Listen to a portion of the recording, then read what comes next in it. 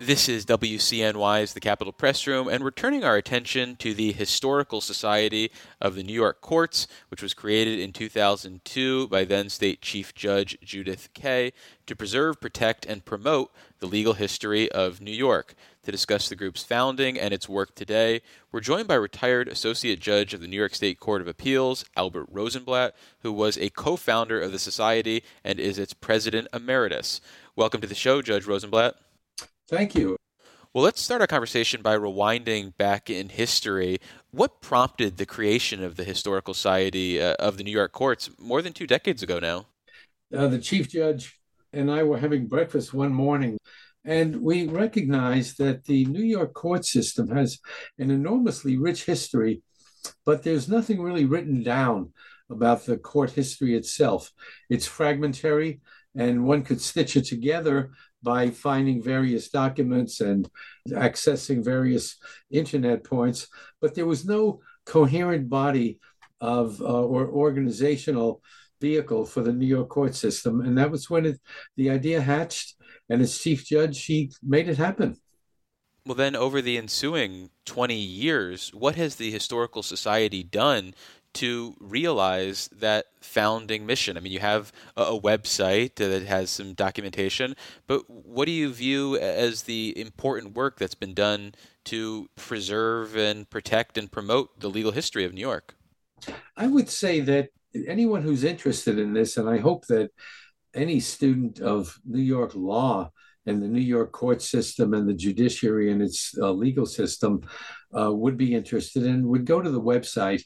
And then the website is broken down into many, many avenues, some involving the history of the judges, others involving history of cases, others involving publications that we put out, and others involving programs that we put out, and county histories that we put out. So a tour through the website would probably be the best guide and the most illuminating. And that website is history.nycourts.gov. The projects that you can find there include an oral history, there's courthouse exhibits, there's educational tools. What really stands out to you as you think particularly meaningful, or things that you are particularly proud of that the Society has done to try to document this history? Yeah, good question, David. The oral histories that you mentioned are particularly dear to my heart because the idea was to capture the words of people who were close to us, who made a real impression in the court system. And we were able to get them at the peak of their careers while they were still good before they passed on, because now we have memories of them, but these memories are recorded. So there's a host of people who were instrumental in the court system, and we were able to identify them and record them, interview them, and the list of them is on the website, and you'll see some really interesting people and some interesting recordings. So that's the oral history.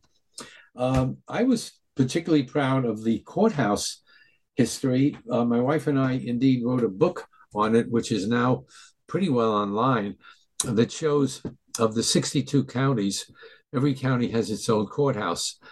And in each county, the current courthouse is merely the latest in a group of courthouses that existed over the years, some going back to the Revolutionary time. The one in Fulton County in Gloversville is the oldest and one of the oldest in New York. So we put up pictures and postcards of all the county history, the historic courthouses in every county in New York. And that's a tour, a survey that anyone could find by simply going online and clicking, following the prompts. So why is this worth doing and keeping alive? Why is this something that you've dedicated so much of your life to at this point? Yeah, David, it's not for everyone. There are people that have absolutely no interest at all in history. To many people, the only thing that counts is today and tomorrow. Yesterday is unimportant, but I find yesterday fascinating. The way things were done years ago, I think maybe it began when I was sitting in the New York Court of Appeals as a judge, and I would look around the courtroom and see paintings of some people who are long gone and thought, these were pretty good people. Let's find out about them. Let's see if we could, record their histories and learn a lot about them. And so, as part of that, we also created a website whereby we have the pictures and the biographies of all of the past judges of the state's high court. So if anyone is looking up a case that was decided in 1900 or 1860 or 1930, they could find the judge, a picture of the judge, and a biography of the judge that gives a full account. To me, that's fascinating because I'm one of the people who care. Obviously, you do, and let's hope others do as well. Well, again, for listeners just joining us, you're listening to the Capitol Press Room, and we're speaking with retired Associate Judge of the New York State Court of Appeals, Albert Rosenblatt, who is a co-founder of the Historical Society of the New York Courts and is a President Emeritus for the group.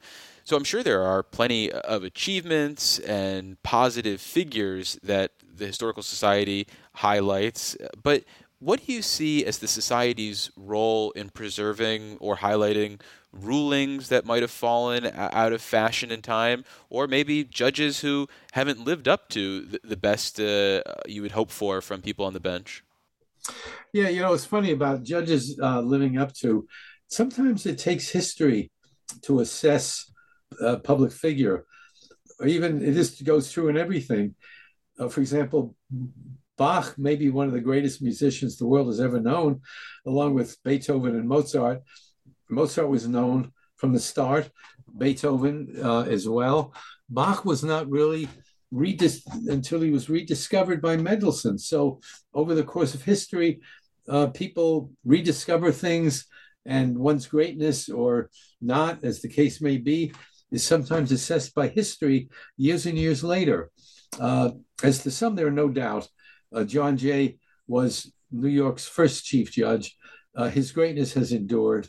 The Jay Treaty, New York's governor during a critical time, he, as governor, put into motion the abolition of slavery starting in 1799. He was the first Chief Justice of the United States Supreme Court.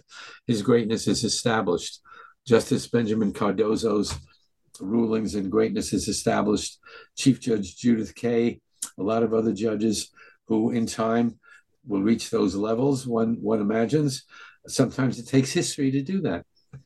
Well, you're talking about people and rulings that have, like fine wines, potentially gotten better with age. But I'm thinking about, say, a conversation we had recently with Assemblymember Fred Thiel about a ruling from the state courts on the Montaukett Nation's recognition by New York State, a ruling that 100 plus years later is looked at as this really racist interpretation and view of Native Americans. And so I'm curious then what you think about the society's role in highlighting those areas where, the courts might have gotten things wrong in retrospect. That's a good point. It's not our job to cover everything over and to beautify and to prettify everything. History should be truthful and revealing, and not just covered over to make everybody look good. We've put on programs revealing some of the most dire, most reprehensible decisions in the United States of all time. Dred Scott we had a program about Dred Scott and how the country's high court proclaimed that African Americans could never be citizens of anything, and went on to describe that African Americans, blacks, have no rights that white people need observe. The Prigg case is another one that in which personal liberty law was undone by the United States Supreme Court that allowed Southerners to simply grab slaves without any due process at all and bring them south. So some of this was covered in a book that I wrote that's been covered by the Historical Society, the Lemon case. And in the Lemon case, I went into Dred Scott, Prigg against Pennsylvania, and indeed a case decided by the New York courts, the Lemon case, decided initially by Judge Elijah Payne in 1852, in which he liberated 8 slaves merely because they set foot in the free state of New York. So we have a mixed history. There's a lot of good and a lot of bad. We feel very good about the Lochner case, for example, because in Lochner, that was the one of the first indications that courts are concerned with public health. And in Lochner, we upheld a statute that criminalized overworking bakers, that bakers should not be able to work, even though they may have voluntarily done it, 16 hours a day so that they get sick and contaminate the food. So it goes down the food chain and harms the public. So Lochner was another such case. The Triangle Shirtwaist Fire was another case decided, another event that happened in New York that was a horrendous fire that led to the strengthening and creation of fire codes. Without that event, maybe we don't know that we'd have fire codes with the same vigor. So this is all part of a history, not only in abstract law, but that affects people's lives. Do you think any court rulings from the Court of Appeals in recent years are going to stand out as big deal rulings, say 50, 100 years from now?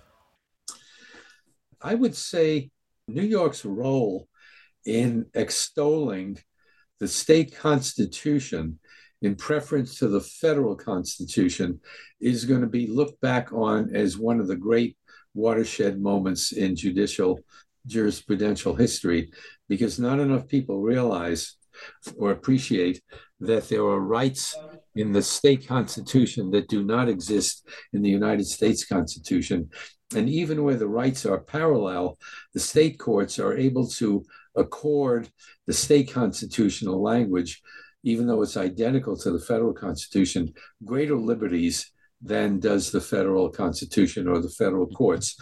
And I think the advances that the Court of Appeals had made in that realm, I think, is probably going to be recognized as an extremely important moment. And it's happening today.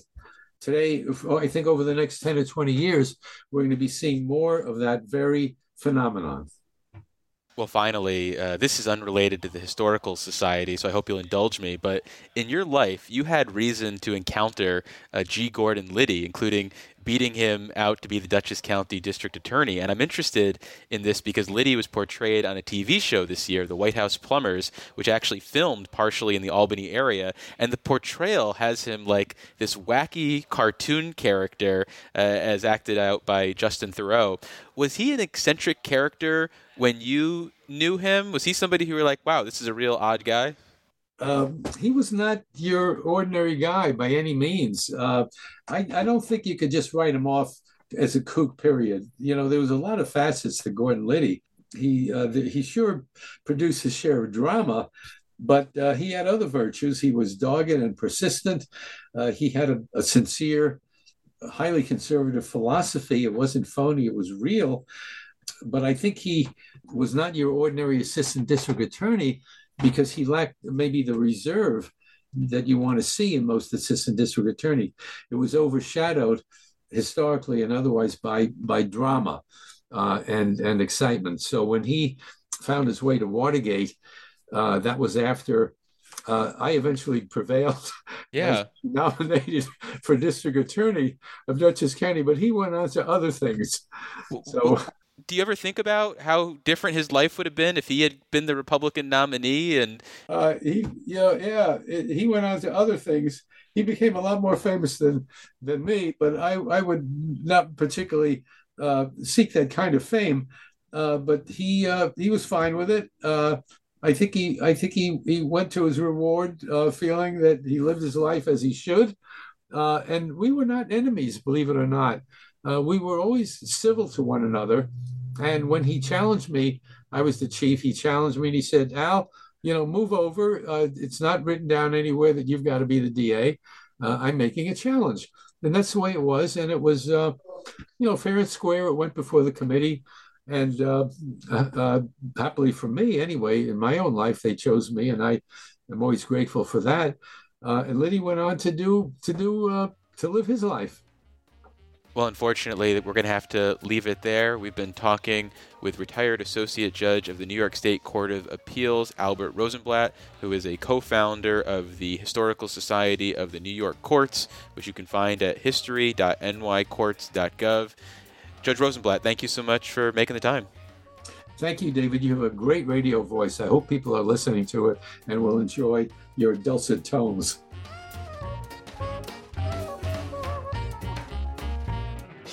Support for the Capitol Press Room provided by the New York State AFL-CIO, a federation of 3,000 unions fighting for working people by keeping New York State union strong. Visit unionstrongny.org for more information. Join us again for Capitol Press Room, a production of WCNY Connected, Syracuse.